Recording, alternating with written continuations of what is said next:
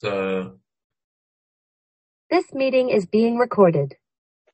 Okay, let me just mute everybody and let's go on. Okay, this is a shir Ilu Nishmosom Ephraim Shmuel ben Avram Aryeh Cohen and Chaya Tova Bas Eliezer Mendel HaKohen on the book of Yechezkel. And we are at the start of chapter 6, I believe. We had an introduction. I don't know how long that went on for, at least a shir.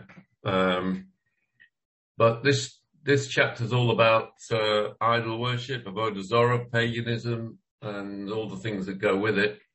And it's really a continuation of chapter 5, a little bit dark. Maybe not as dark as chapter 5 itself, but certainly it's got its dark bits in it. So we'll start off with the first two verses in chapter 6. Vayihi dvar Hashem elai, Lamar. Yechezkel tells us that he had prophecy from God. God said to him, Ben Adam, Simponech el Hore Yisrael, Vehi nove aleihem. Direct your face towards the mountains of Israel and prophesy to them. Very strange language, as we'll discover.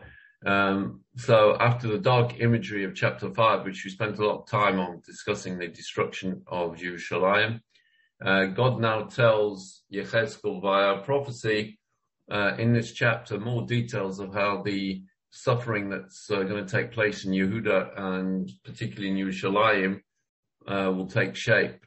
And he tells him, Simponech el Hore Yisrael, turn west, away from Babylonia, back towards Yerushalayim and the mountains there. So why in the mountains? So the Abaranel says, Hore Yisrael, what are the mountains of Israel? Vahem ha'horim asher sevivos Yerushalayim. As we know, Yerushalayim is surrounded by hills, surrounded by small mountains, and the Beis Hamikdash itself is built on a mountain. Bein Kasefov Shochein, it's described as, it's built between two shoulders, two mountains there, and one in the center is where the Beis Hamikdash is built. Kamashi Kosov Yish Yerushalayim Horim Sovivlo. That David HaMelech, when he conquered Yerushalayim, described it Yerushalayim Horim Sovivlo.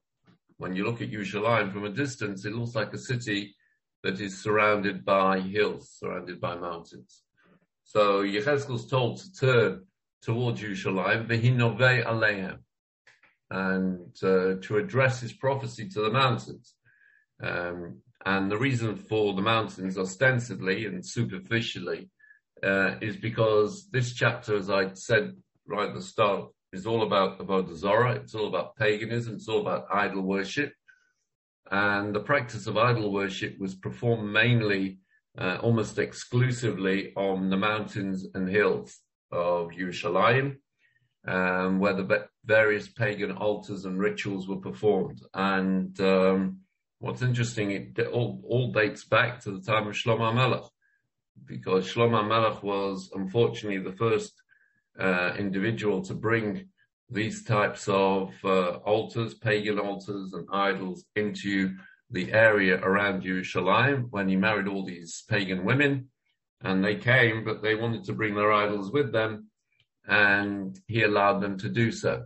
It wasn't until approximately 350 years later that they were removed. And despite the fact that there were many righteous kings after Shlomo HaMelech, including the great Asa and Uzziyahu and Yotam and Chizkiyahu, these were great kings of the southern kingdom. None of them bothered to remove all the idols that were on the hills around Yerushalayim. It was left eventually to Yoshiyahu. Somebody we're discussing now, those that learn Sophania with me, the book of Sophania with me, know that deals with the period of King Yoshiyahu. And he was the tzaddik that finally destroyed all the idols around Yerushalayim.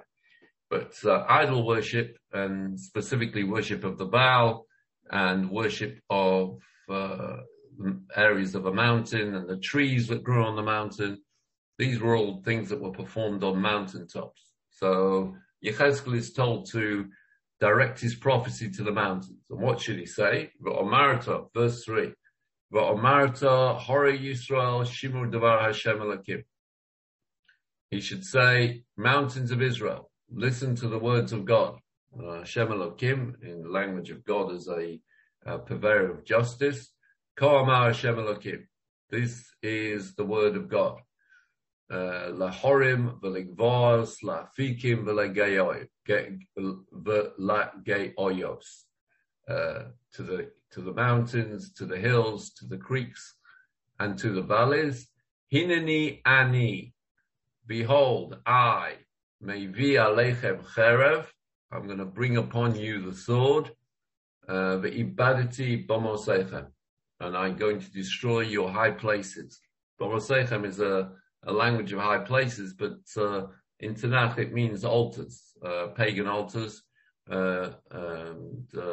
Originally there was a rule when the Jews first came into the land of Israel, before the Beis Hamikdash, and before the establishment of Shiloh as a central place of the Mishkan. People were allowed to bring sacrifices in their own back garden or on bomos, on their own private altars. After the establishment of Shiloh, that was banned, and certainly after Yerushalayim and the Beis Hamikdash was dedicated, they became obsolete, and they were mainly used after that for idol worship. And so God says, Hineni ani. These words are very, very important. Hineni ani. Maybe alechem cherev ibadati bomoseichem.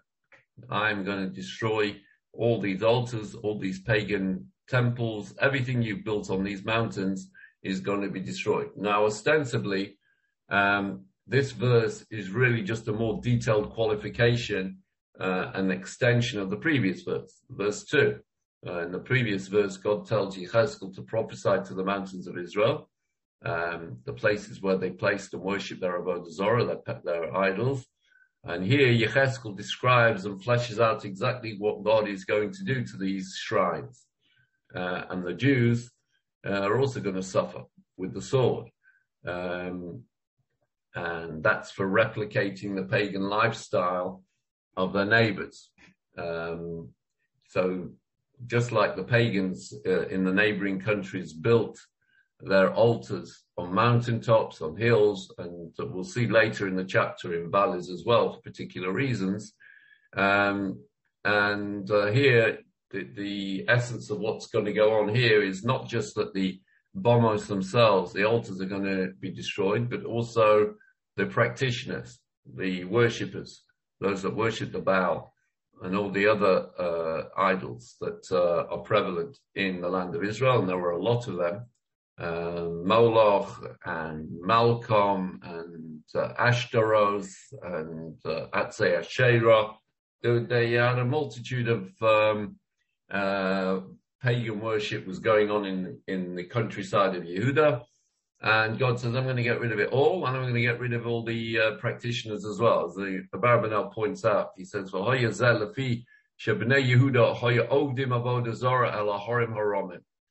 it was their minhag. The minhag of Yerushalayim was to practice idol worship on the mountains, on the high mountains. Balagvos, Hanasuos, V'chein tachas kol eitz ranon, shehoye ba'afikim v'geos. And on the hills, and by every fresh tree that was watered by streams, and also in the valleys. Lochein, therefore, nivei aleihem she'abomos. Therefore, Yechezkel is prophesying regarding these mountains and the altars upon them, v'hamizbeach, v'hamizbachos, and the bigger altars, which were communal altars, v'hachamonim, as we'll see later, also the incense altars, and the altars to the sun god. They used to worship the sun as well, and the moon. We can't really understand this, because to us, the idea of worshipping a statue is just, doesn't make any sense. And we'll come on to that a little bit later. But this is the prophecy, that all these altars, the personal altars, the communal altars, the altars that they used to offer incense on, which are called chamonim, and chamonim are also idols to to the sun god, habenuyim alehem. These were all built on mountains. Yovdu v'yishtabru. They'll be completely destroyed. And, says the Abarbanel, v'yeonshu gam kema ovdim osom shom. And all the worshippers will suffer the same fate as the idols and the altars themselves. Vu omro. And this is what Yechezkel is saying. Kama Hashem Elokim lahorim b'ligvos lafikim b'ligoyos. Hineni ani mevi alechem cherem. V'loshen hineni ani. This language that Yechezkel is using, these are the words of God. Hineni ani mora ala mahirus. They're expressions of speed of destruction. In other words, hineni ani, you should read it. God, so to speak, is on the job already. Like he's not holding back. This isn't going to take a lot of time. Mora ala mahirus. Va'ani mora shetehei gezera milfonov yisborach v'lo mifas amaracho. And the idea here of hineni oni, me, God, indicates the devastating speed with which these idols and these worshippers will be destroyed, will be wiped out, and not in a slower, gradual rate of destruction you would normally expect from a military campaign conducted by a human army of invasion. So he's telling him that the destruction of all these idols that you've built around Yerushalayim after the death of Yoshiyahu, they're all going to be destroyed, and all the worshippers are going to be destroyed, and it's going to be done so quickly that no one will be able to say it was through natural causes. It's going to be quick fire.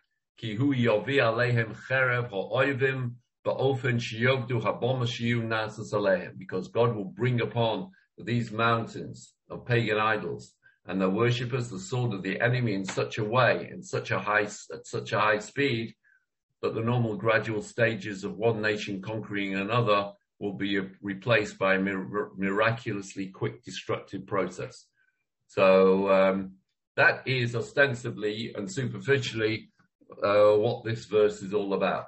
But of course, we're in Yechezkel, and Yechezkel is very deep, and there's a much deeper message in this verse regarding the mountains. And I'm going to deal with it in various stages here.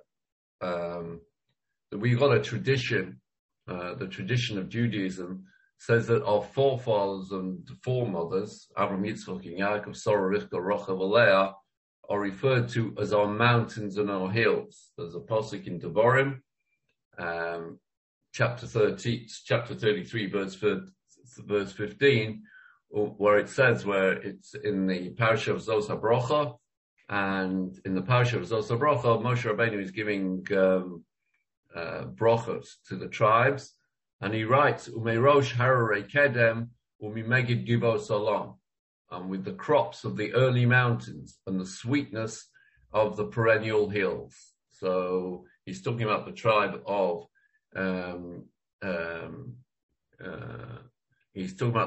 Yosef, and the commentary, the Medrash, the Sifri on Devarim in section Shin Nun Gimel 353 describes what this a deeper meaning to the idea of the early mountains. Who are the early mountains? Hararei Kedem. The early mountains are Avram, Yitzchak, and Yaakov, the three forefathers. Umimegid Givos Olam, who are the sweetness of the perennial hills. That refers to the four Imahot, the four mothers of Israel, Sarah, Rivka, Rochav, and Leah. And if that isn't enough evidence that we refer to the forefathers and foremothers as in terms of being mountains, Bilam refers to them as Avraham, Yitzchak, and Yaakov, Sarah, Rivka, Rochav, and Leah, as being mountains and hills as well. And if you remember, Bilam has been contracted to curse the Jews. He's unable to do so, and he ends up blessing them. And he writes, as part of his prophecy in Bamidbar in chapter 23, verse 9, Ki mirosh tsarim era'ena. From the beginning, I see them as mountain peaks. Umigvaz ashurena. And I perceive them as hills. Hein Om Levadod Yishko. They produced a nation that will dwell alone, Uvagoyim Lo Yischashov, and will not be counted among the other nations. So all the commentaries there, including Rashi, comment on this prophecy of Bilam as follows: that Bilam says, "Ki merosh tzorim arenu migvos ashurenu," that I see the mountain peaks, and I behold the hills. Ani mistakel baroshisom ubtchilas shoroshehem. I'm looking at the roots of Israel. That's what Bilam is telling you in this prophecy.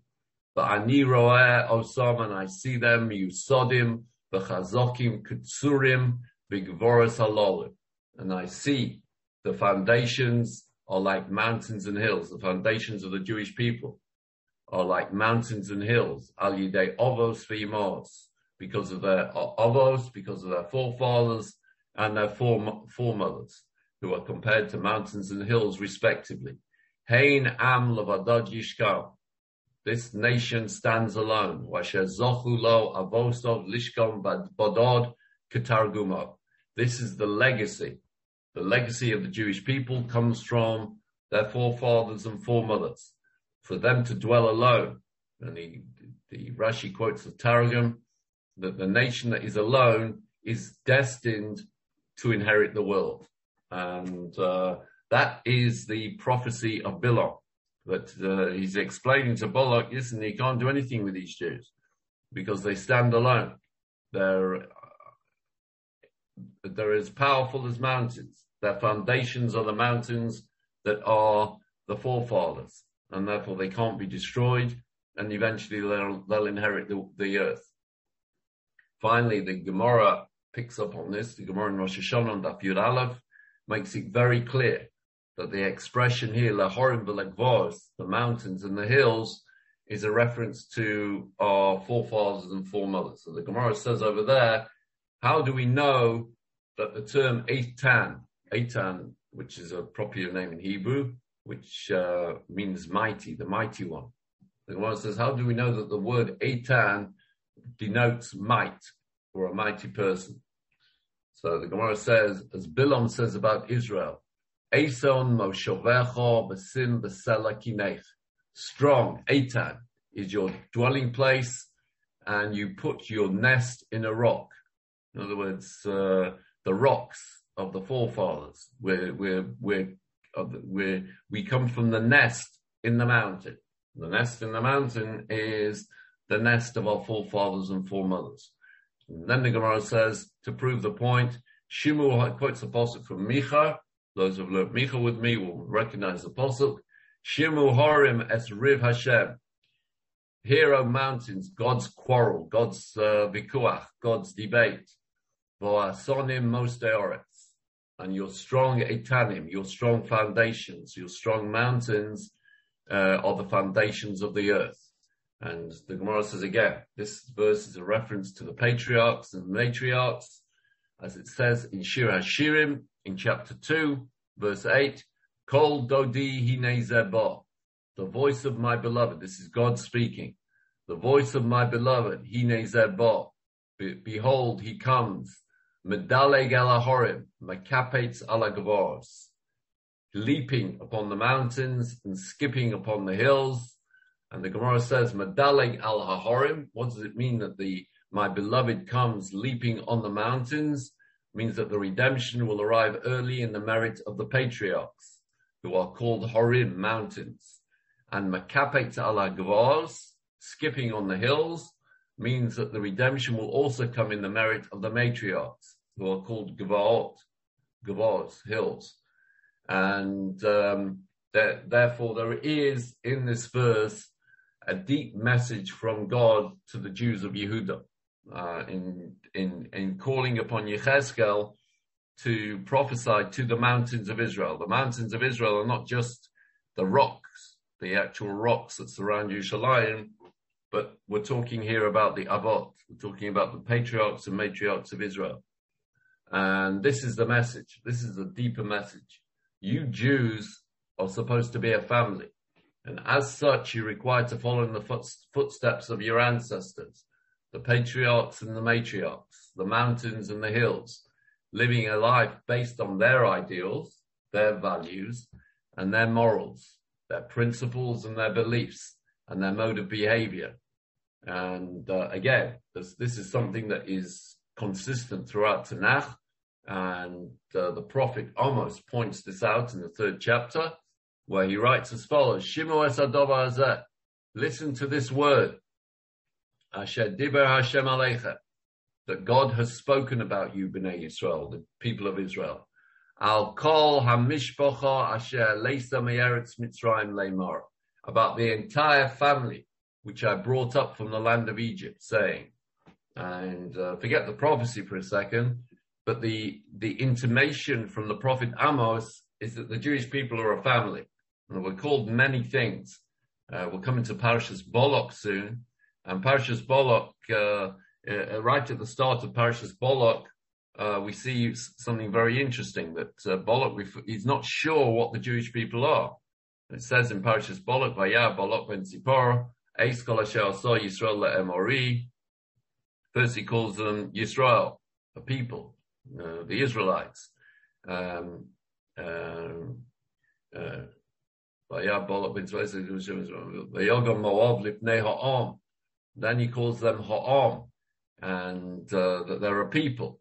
And then he calls them a kahal, a congregation. Like he's not sure how really to define the Jewish people. Are they a nation of a regular nation of people born into the same country, the same language? Are they is there a national essence to these Jews? Are they an am? Are they a people? In other words, are they a nation that's been thrown together? Are they a kahal? Are they just a community? But the real answer is what Amos is saying. They're a mishpacha. The Jewish people are a family. We all descend from the same ancestry. And when we look at the posuk from Amos, that Shimu es davar hazeh asher diber Hashem aleichem b'nei Yisrael, the message is, Al kol hamishpacha asher lisa me'eretz Mitzrayim leimor. God's telling Amos that everything involving the Jews throughout their history is a family issue, and that family issues involve certain dynamics that are required to keep a family together. There has to be in the behavior of the Jewish people a reference to the 3 avot, the 3 patriarchs, and the 4 imahot, the mountains and the hills. And that God will always compare and contrast the behavior of the current crop of Jews to the 7 originals. The Jews are supposed to resemble these great ancestors. And when they don't, God will ask the question, where's the spiritual genetics that should have been passed down to all of you from them? Because you are a mishpacha. You are a family. And as a family, you're supposed to look to your ancestors and understand the way to behave. This verse is pointing out in stark terms that the Jews living in Yehuda at this time have not lived up to the ideals, to the values, to the morals, to the principles, and to the beliefs, and to the mode of behavior of the 3 patriarchs and the 3 matriarchs, the mountain and the hills. And so God's message is stark. For Omarta Horei Yisrael, Shimu Devar Hashem, Ko'ama Hashem Elokim Lahorim V'Ligvos. You, Yechezkel, tell the Jews regarding the patriarchs, the 3 patriarchs and the 3 matriarchs, the mountains and the hills. Hineni ani mevi aleichem cherev ve'ibadati b'moseichem. I, God, am going to bring the sword of destruction to you because you abandoned the way of the Avot and the Imahot, the mountains and the hills, and replaced it with idol worship. You can no longer rely on the protection of the mountains. That's what God is saying to Yechezkel in this verse. Turn to the mountains of Israel and speak to them. Everything's going to be destroyed because you can no longer rely on the foundations. You don't behave like the matriarchs and the patriarchs, and therefore you don't deserve the protection of the matriarchs and the patriarchs, of the mountains and the hills. You can no longer rely on the protection that up until now has been provided to you by the merits of your antecedents, by the merits of Avraham, Yitzchak, and Yaakov, Sarah, Rivka, Rachel, and Leah. I, God, am going to destroy the perversion of the destiny you inherited from your ancestors. Ve'ibadati b'moseichem. And that's what it means, ve'ibadati b'moseichem. I'm going to destroy your high places. That the mountains of Yerushalayim are supposed to remind you of your responsibility to behave in exactly the same way as your antecedents, as the patriarchs and the matriarchs. Now that you haven't done that, the protection that they afforded you throughout history is over. And that is the subliminal message here, or a deeper message here, that is contained in this verse. Because, let me just get this verse up on my screen.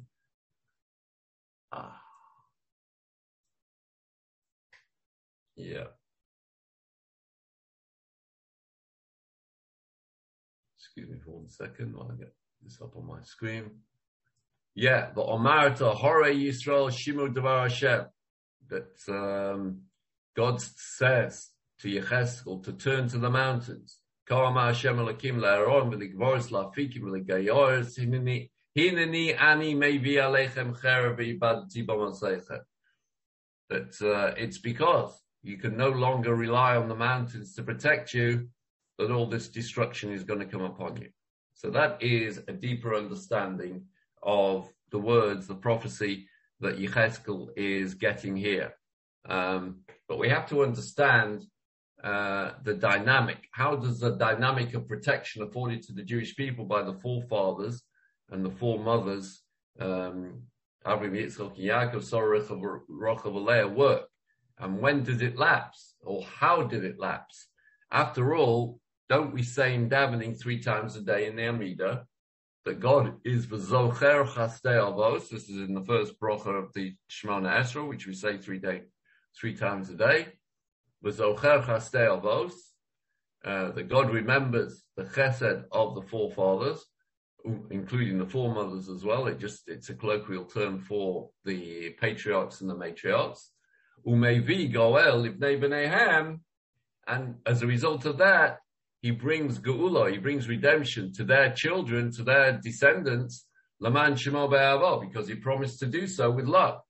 And the quite correct way, it's not sheer on the Shemona Esrei, but so the correct way of understanding these words from the Shemona Esrei is this: V'zocher chastei avos, God who remembers, who views us, who views the Jewish people through the prism represented by the piety, the kindness, and the upright behavior of the patriarchs and the matriarchs, meaning, so to speak, that God is, kaviyachol, so to speak, prepared to overlook our shortcomings based on who our ancestors were, and consequently, constantly, through history, umevi goel livnei b'neihem, constantly through history has brought redemption to their descendants. Laman shemo be'avo, for the sake of his name, meaning based on the promises that God made to the patriarchs and matriarchs, the mountains and the hills. And this kindness God does for us, ba'avo, with love. So, what type of behavior by the Jewish people can set aside this promise that we still say it? We still say it every day, 3 times a day in the Amidah. That the Zocher Chastei Avos. It doesn't mean that God forgets, God forbid, that about the behavior of the forefathers. V'zocher doesn't mean in this context just remembering. Of course, God remembers everything. But v'zocher chastei avos is a representation of God remembers with the intention of protection. That we are protected through the prism. God looks at us through the prism represented by our forefathers. And even though we're not performing so well, we're still afforded protection. So the question that is raised by many commentators here, if that's the way I've explained this verse, that Yecheskel is told to prophesy about the mountains, that the mountains will offer you no more protection because the sword is coming to these mountains, then what's going on with the Shemona Esrei that we say every day? Why do we keep saying it? So the Gemara deals with this issue, and the Gemara in Shabbos on Daf Nun Hey on page 55 makes the following observation. When did the protection, because of the merits of the forefathers and the matriarchs and the patriarchs, expire? Like when did we lose the protection that was based on the performance of the matriarchs and the patriarchs? So when was it lost? Like clearly you see the Beis HaMikdash, the first Beis HaMikdash was destroyed, the second Beis HaMikdash was destroyed, and we've been in exile ever since. So at some point, the Gemara asks me, at what point were we forced that we couldn't rely on the merits of our forefathers to protect us? So the Gemara says, Omara, Miyumoz Hoshea ben Be'eri, from the time of the prophet Hoshea. Hoshea ben Be'eri was a prophet in the northern kingdom who prophesied in approximately the year his years are approximately 555 BCE. He prophesied in the northern kingdom, and it says by him in chapter 2 of Hosea, Va'ata agala es nivloso le'enei me'ahalveha ve'ish lo yatzileno miyodi. And now, says Hosea, quoting God, I will reveal Israel's disgrace before the eyes of her lovers. The lovers there refer to the idols, the Avodah Zarah, the pagan structures that they built. Ve'ish lo yatzileno miyodi, and no man shall save her from my hand. What does it mean? No man will save Israel from God's wrath, from God's anger. So this prophecy, as I said, this prophecy was said in about the year 555 BCE. And Israel, Hosea is saying Israel will no longer be saved by the merit of the patriarchs. So the Ben Yehoyada asks the question, how do we know that the word Ish means the patriarchs? The Pasuk says that I will reveal Israel's disgrace before the eyes of her lovers, before the eyes of her idols, before the eyes of her pagan beliefs. And no man shall save her from my hand. So the implication there from the Gemara is that the word Ish implies the patriarchs. No man, no Ish, none of the patriarchs will be able to save the Jewish people from the suffering that's going to come to them. Lo Ish lo yatzilenu miyodi. Not even the patriarchs will be able to save them from the trouble, the suffering, the destructions that's coming their way. So the Ben Yehoyada asks, well, how do you know the word Ish implies, how does the Gemara know that the word Ish implies the patriarchs? So the Ben Yehoyada says like this, the Ish lo yatzilenu miyodi, nirali b'siyata dishmaya. It appears to me, with the help of heaven, the word Ish, Aleph, first letter, the word Ish is Aleph, refers to Abraham. The second letter is a Yud, refers to Yitzchak. The Shin refers to Yaakov. Why does the Shin refer to Yaakov? Sheyesh lo gimel shemos, because Yaakov had three names. Sherosh teva shelahen Yudin. The first letter of all three of his names began with a Yud.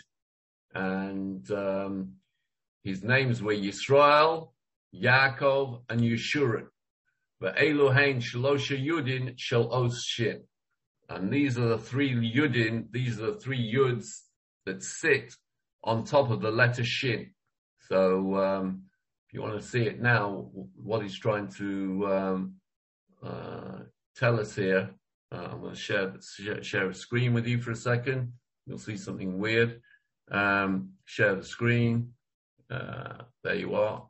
That is, everybody see that? That is a shin as it appears in the Sefer Torah. The shin in the Sefer Torah contains 3 yudim on top of the letter shin. 1 yud represents Yaakov, 1 yud the middle yud represents Yisrael, and the 3rd yud represents Yeshurun. Vayihi b'Yeshurun melech b'Sasev Roshei. So those are the 3 names of Yaakov, and they appear on the top of a shin. So the word ish represents ish lo yatzileni miyodi. No man will be able to rescue you from my hand. The aleph of the word ish is Abraham. The yud of the word ish is Yitzchak, and the shin of the word ish represents the 3 names of Yaakov. Yaakov, Yisrael, and Yeshurun, the 3 yudin that sit on the top of the letter shin. So he said that's at that point in history. I'll stop the share now. If anybody wants a copy of that, they can just ask me, I'll send it to them. I'm stopping the share now. And going back to the text. The Gemara basically says that from the time about 140 years, 130 years before the destruction of the first Beis Hamikdash, the Tamar Zechus Avos, we were no longer able to rely on the protection of the Avot. In other words, every sin that we did was going to result in some type of punishment. Up until that time, all the sins we did, so to speak, were deflected by, or reflected, or refracted by the prism of our forefathers. After that point, we had to pay the price. And that's the Gemara in Shabbos. And that's a very frightening Gemara. Although it seems to answer the question, that's what's going to happen now, that's Yechezkel. He's looking at the mountains and he's saying, the mountains are not going to protect you now. Avram, Yitzchak, and Yaakov, Sarah, Rivka, Rachel, Leah are not going to protect you now because the sword is coming to the mountains. You are the descendants of the mountains and the sword's coming for you. So it's a very frightening Gemara, and it's a very frightening imagery that Yechezkel is projecting here. But the Gemara itself raises a very, very serious question. And that is this. If the Zechut Avot, the merit of the forefathers, and by extension, the merit of the matriarchs as well, the foremothers, has been used up, so to speak, and no longer protect us, why do we continue to mention the Avot and summon their Zechuyot in all our prayers, like 3 times a day? Again, we say, V'zocher chastei avos, umevi goel livnei b'neihem l'man shemo v'avo, Baruch ato Hashem mogein Abraham, the shield of Abraham. So why do we continue to say it? Like, if it's all been used up already, so like, what's the point? We can't rely on it, so why even mention it? So this is a question that's raised by Tosfos in that Gemara in Shabbos. I'm not going to go through the whole Tosfos, but Tosfos there quotes Rabbeinu Tam, the father of the Balei Tosfos, who answers that the Gemara means that the Zechus Avot, the merits of the forefathers, is finished. And we can't, via their merits, we cannot arouse divine protection anymore. And that would provide help and security the way it used to. However, says Rabbeinu Tam, the Brit Avot, the covenant, the promise that God made to the forefathers and foremothers, to the matriarchs and the patriarchs, is still intact. He says there are 2 issues at stake here. There's the Zechut Avot, the merits of the patriarchs and matriarchs, which we can't rely on to protect us. But having said all that, we've still got the Brit Avot, the Bris Avot, the covenant, the promise that God made to the forefathers. That is still intact. And it has to be intact forever because God himself signed on to it. The Brit Avot is the covenant and promise that God made with the Avot, whereby he assured them that no matter what happens, their descendants, their children will never be destroyed totally. And that is implied in many places in the Torah, but most specifically in a verse in Devarim, in chapter 4, verse 31, where the Torah tells us, Ki el rachum Hashem Elokecha. God is a merciful God. Lo yarpacha v'lo yashchisecha v'lo yishkach es bris avosecha asher nishba lohem. God will never let you fail, or will never allow you to be destroyed. Neither will he forget, lo yishkach es bris avosecha. He will never forget the covenant, the promise he made to your forefathers, asher nishba lohem, which he swore to them. So that is, it's an open potuk in the Torah. So there are two issues at stake here. There's the Zechut Avot, the merits of the forefathers, which extended and protected the Jewish people for a very long period of time, up until just before the exile of the 10 tribes from the northern kingdom. But from that point, just before that event, when the Jews, the 10 northern tribes were thrown out, and so far never to have returned, from that point onwards, we can no longer rely on protection based on the merits of the patriarchs and matriarchs. What we do still have in our pockets, and why we still do say in the Shemona Esra, V'zocher chastei avos, that God, so to speak, does remember the chesed of the avos, in the sense that we're reminding God that the bris, the covenant, the promise he made to us that we'll never be destroyed, and he'll never forget the promise he made to us. So that's what we're mentioning in the Shemona Esra. Not specifically the Zechut Avot, the protection that the Avot afforded to us, but the promise that even though we're going to be suffering, even though we're going to, the Beis Hamikdash is going to be destroyed, and we're going to go into exile, and we're going to be in exile for a long period, and we're going to be persecuted, and there's going to be holocausts along the way, and there's going to be terrible massacres along the way. Lo yashchisecha. The Jewish people will never be destroyed. So there are these two issues playing out in Jewish history. There's the Zechut Avot, which we could rely on until about 2,500 years ago. And following that, the thing that we rely on today and have relied on for 2,500 years is the protection, the lesser protection, so to speak, from God, that we can never be destroyed. We can be punished, we can be exiled, we can suffer terrible tragedy, but we'll never be destroyed like all the other nations, all the other ancient nations and persecutors of Israel have been destroyed outright throughout our history. And that any protection that we might be able to rely on is dependent on certain factors. And if we want protection, if we want to reinstitute the Zechut Avot, if we really want to reinstitute the protection based on the protection that we get from the mountains and the hills, from the Avram, Yitzchak, and Yaakov, and from Sarah, Rivka, Rachel, and Leah, then that's dependent on certain factors. And this is something that Rav Soloveitchik explains in great detail. And I'll just give you the short. It's not short, but it's a very, very important issue. That, as I mentioned, there are two things. There's the Zechut Avot, which we can no longer rely on, and there's the Brit Avot, the promise of never being destroyed, which we still can rely on. The Rav Soloveitchik asked the question, what's the difference between the Zechut Avot and the Brit Avot? So I'm just going to paraphrase what Rav Soloveitchik said and put it in, so to speak, into contemporary terms. Imagine there's two friends. This is the analogy. Imagine there's two friends. There's one friend is called George, and he's mortal, and he's got a friend called Ringo. But the difference between the two of them is, whereas George is mortal, Ringo is immortal, and they're best friends, and they do everything together. But unfortunately, George, as a mortal, starts to get old and realizes he's going to die soon. So before he dies, he calls in his best friend Ringo, who's immortal.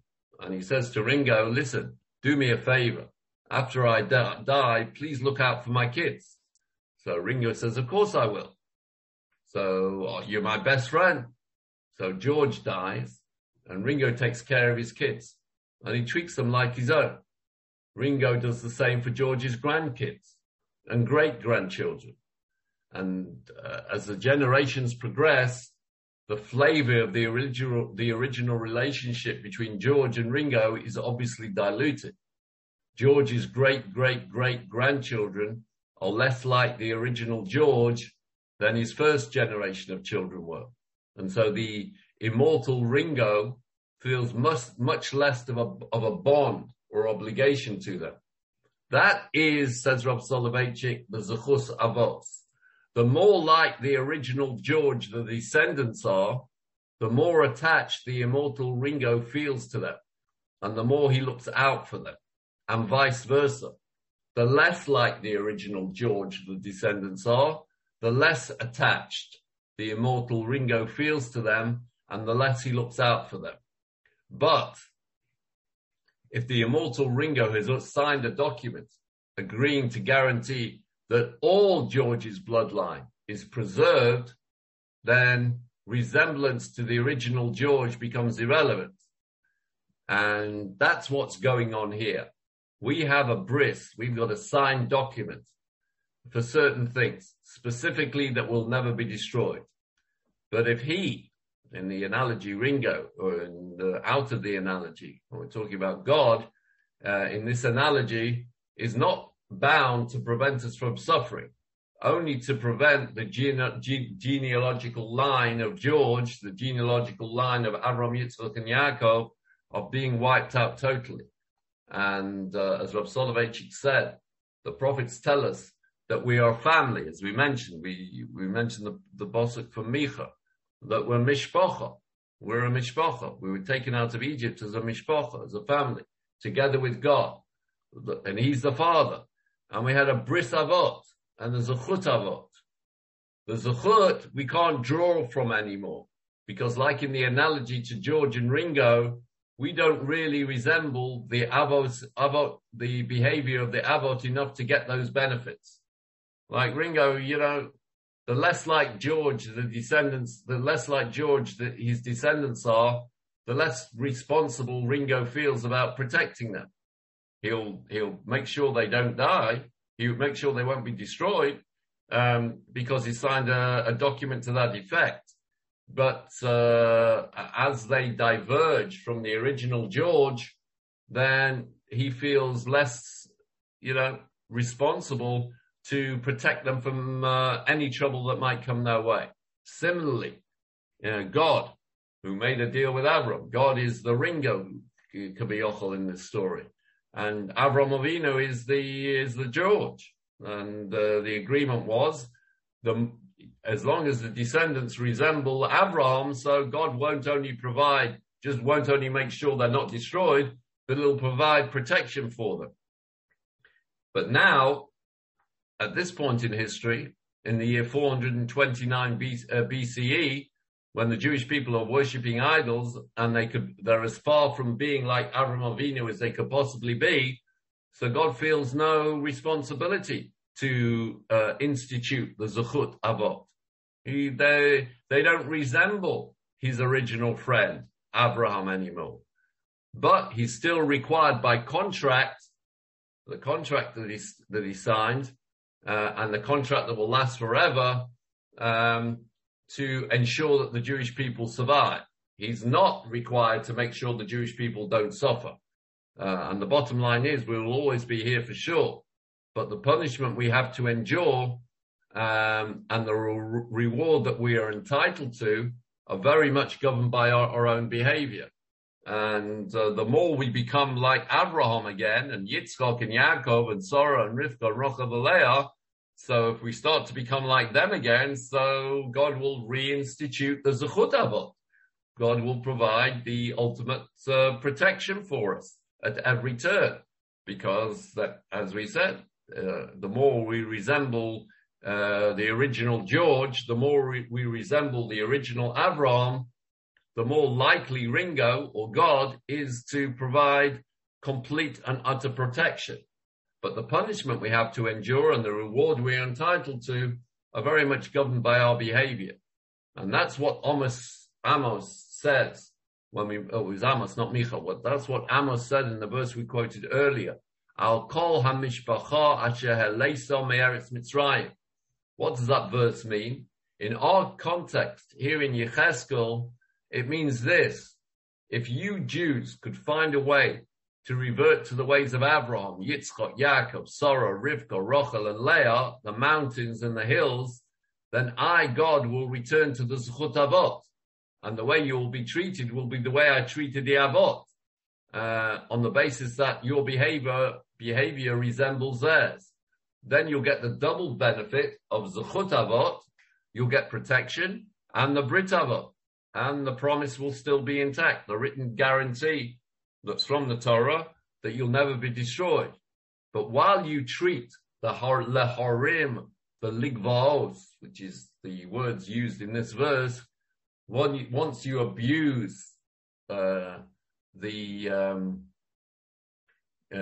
heritage that you inherited from the forefathers, from the mountains and the hills, the patriots and the matriarchs, and you don't look anything like them, and you don't resemble them in any way, shape, or form, while you cast aside the tradition that you got from these people, the original hills and mountains, the foundations of Judaism, and you swap them in favor of paganism, then you can no longer rely on that protection of the Zechut Avot.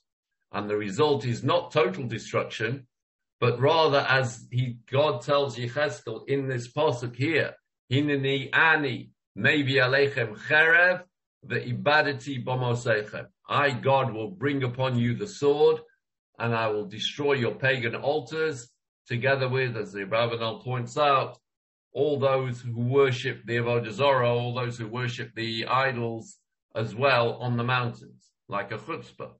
Like the mountains represent Avram, Yitzchak, and Yaakov, the foundations of Judaism, and you use that representation in the physical world to act in a way that is completely contradictory to everything that Avram, Yitzchak, and Yaakov, and Sarah, Rivka, and Rachel, and Leah stood for. So that is a very deep understanding of what's going on in this pasuk.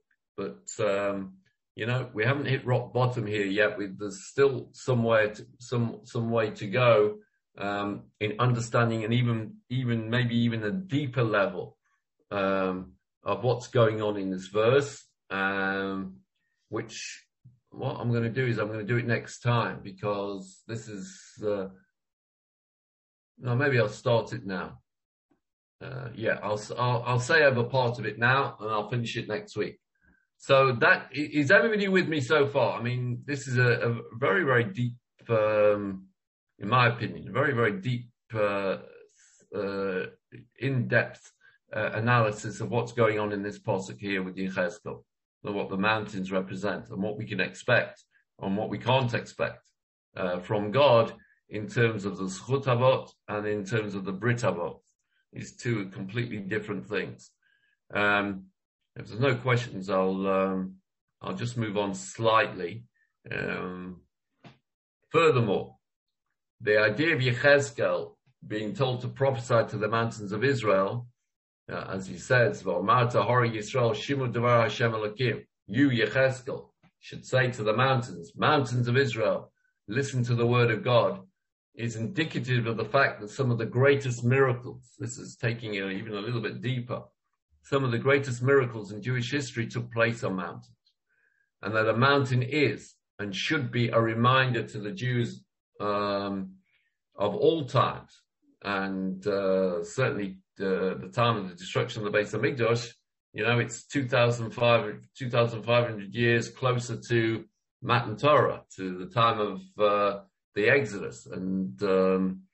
And Jews had already experienced miracles taking place on mountains, that the mountain is and should be a reminder to the Jews of the times of the first Beis Hamikdash, and certainly to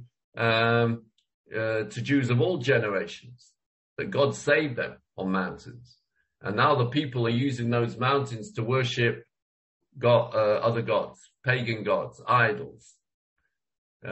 Just to name a few, Mount Moriah reminds us, Har HaMoriah reminds us of the Akedah and the site of the Beis Hamikdash. Mount Sinai is where the Torah was given.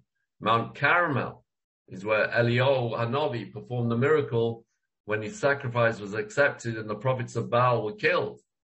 The mountains are always the resting place, the mountains are also the resting place of Moshe and Aaron. Rabbi Yehuda Levi recalls in the famous Kinnah, famous eulogy, or Kinnah, I don't know what the English word for Kinnah is, not eulogy, it's a lament. We say it on Tisha B'Av, all the lamentations, the Kinnot. So number 36 is written by Rabbi Yehuda Levi, and it's very famous. The words are very famous. Tzion Halo Tishali, which is a very long poem, but everybody knows the words. Zion Halo Tishali, that is my request, to read like the return to Zion. And in the 15th stanza, the 15th line of that poem, he writes the following words: Har HaIvorim v'Hor HaHor, the Har of Ivorim and the Hor HaHor, the mountain of mountains, Ashom Shnei Orim Gedolim Marich Me'irayich Umoroyich. The Har HaIvorim and the Hor HaHor, where the two lights reside, who lit up the world and taught you about God. So what are these two mountains? So Har HaIvorim refers to Mount Nevo, where Moshe Rabbeinu is buried, which is a pasuk in Devarim chapter 32, verse 49. It says, God commanded Moshe, Ola el Har HaIvorim Hazeh Har Nevo. Climb up to this mountain. He told him to climb up to Har HaIvorim, which is called Har Nevo, and there he can see from the top of the mountain the land of Israel without, he didn't have permission to enter, but he got a chance to see it, and that's where he died. And the Hor HaHor refers to the mountaintop where Aaron was buried, also mentioned in the Torah in Bamidbar chapter 33 verse 38. Vayal Aaron HaKohen el Hor HaHor al pi Hashem vayom Shah. That he climbed the mountain. He was together with Moshe Rabbeinu and his son Elazar, and he died there. So mountains have got a special resonance with the Jewish people. And I just gave you a few examples: Har HaMoriah, Har Chorev, Mount Sinai, Mount Carmel, Har HaHor, Har Nevo. There's loads of others. Mount Hermon is also mentioned in the Tanakh as being a place of miracles. Har Tavor is a place of miracles. Har Gilboa is mentioned in the book of Shmuel.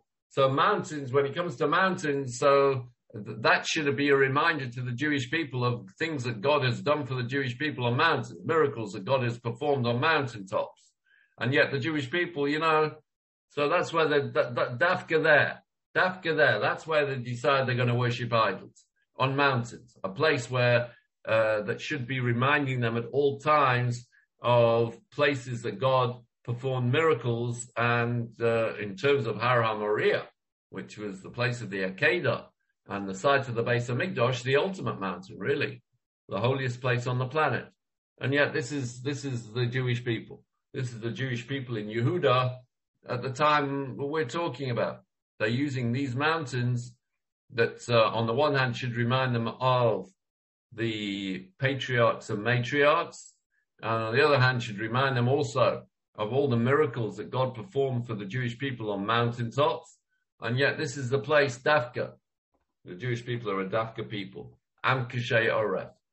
This is the Dafka, the place where they decide to worship their idols.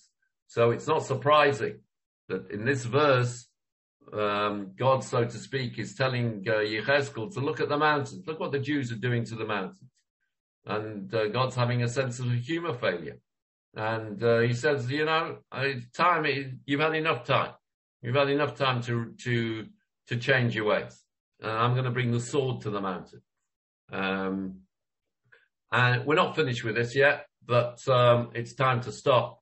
And if anybody's got any questions, so there is a question here, or a statement maybe. Erwin writes, but this doesn't allow us to understand why the great tzaddikim, whose traits followed the traditions of our forefathers, became martyrs. So you know what's very interesting? So we spoke about suffering in the last two shiurim, and I gave you, some reasons why suffering happens in this world, and it wasn't exhaustive because we didn't have time to go through an exhaustive list. But one of the things I missed out was this, that the world is set up in a particular way, and there are, so to speak, natural consequences for certain actions. So we know, for example, it makes no difference whether you are, the Rosh Yeshiva Ponovich, or, some pagan from Bali. If you put your finger in the fire, your finger's going to get burnt. No question about that. It's just the way the world is set up. The way that God has set the world up is that way. It makes no difference who you are. If you put your finger in the fire, so your finger gets burnt. It makes no difference whether you're Chaim Kanievsky, Zechatzal Livrocha, or some, drug addict kid living on the streets of Manhattan. It makes no difference. And that's also one of the reasons why people suffer, which I didn't go into because it's a deep idea and it needs a lot of depth to it, which I haven't got time to deal with now. But the reality is, the world has to run on some type of cause and effect. And if X happens, then Y will be. If X is a cause, then Y will be the effect. And under certain circumstances, that's what's happened. It's not necessarily that the tzaddikim deserve to be destroyed in the Holocaust, or deserve to be destroyed in the destruction of the first Beis Hamikdash, or deserve to be destroyed in the destruction of the second Beis Hamikdash.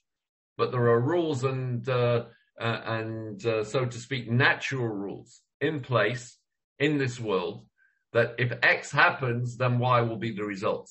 And again, it's very hard to take, but again, the example is, you put your finger in the fire, you're going to get burnt. It doesn't matter who you are. And the Jewish people committed certain aveiros, and they were warned about it. And as a result of that, they put their finger in the fire, and their fingers got burnt. And that's just the way of the world. So I know that's not what people want to hear, but certainly we're learning the book of Tzfanya at the moment in the Kollel Shir, and this is something that Tzfanya is going to make very clear to the Jewish people, that Tzaddik V'Rosha makes no difference. When when God releases the destroyer to Yerushalayim, so the Malach HaMavis doesn't care. The fire doesn't care who it's burning. The Malach HaMavis doesn't care who he's killing.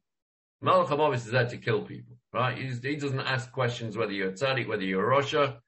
God releases him inside Yerushalayim. So as the Gemara in Shabbos, which we're going to deal with later on, so he just goes and kills whoever's in his way, and Yerushalayim's on fire, and everybody gets burnt. As the Barabanel points out in Tzfanya, we haven't done that part in Tzfanya yet. But the Barabanel points it out. He says it's just a sad fact of life that this is the way of the world, so to speak. God can intercept. God can make exceptions, of course. But the reality is that in the normal course of events, certain actions have certain consequences. Certain times the consequences appear to be irrational, unfair, going against God's own rules of justice. But the reality is that if you put your finger in the fire, so it gets burnt. And when the Mashchis is released, when the destroyer is released inside Yerushalayim, the Malach HaMavis doesn't care who he kills. And again, it's a very hard, and that's another reason why some people suffer, because, wrong place, wrong time. And I know that sounds very un-Jewish, but it's a point a prophet makes. So we have to take it seriously. Anyway, we're not finished with this issue yet. We're not finished with this posuk yet. We'll complete this posuk, verse 3, in this chapter next week, please God, and then we'll move on to the dark message that's seeping out of this chapter. And again, the chapter revolves around paganism. This chapter is all about paganism, all about idol worship. So if there's any questions, now's the time. If not, then I'll say, how do you say it in French? How do you say it in French, Harvey? How do you say, au revoir? Au revoir, bonsoir. Au revoir, bonsoir. And I hope you enjoyed the share, and I hope you join us next week. I hope you have a great week. Shavua Tov, a Gita Voch. Welcome back. And, thank you. And I'll see you, please God, next week. Hopefully with eventually the darkness will lift from the book of Yechezkel. But we just have to hang on tight and go through the darkness first. There's light at the end of the tunnel. I wish you all a great week. Thank you all for attending and listening, and Kol Tov to everybody. Thank you very much. Kol Tov.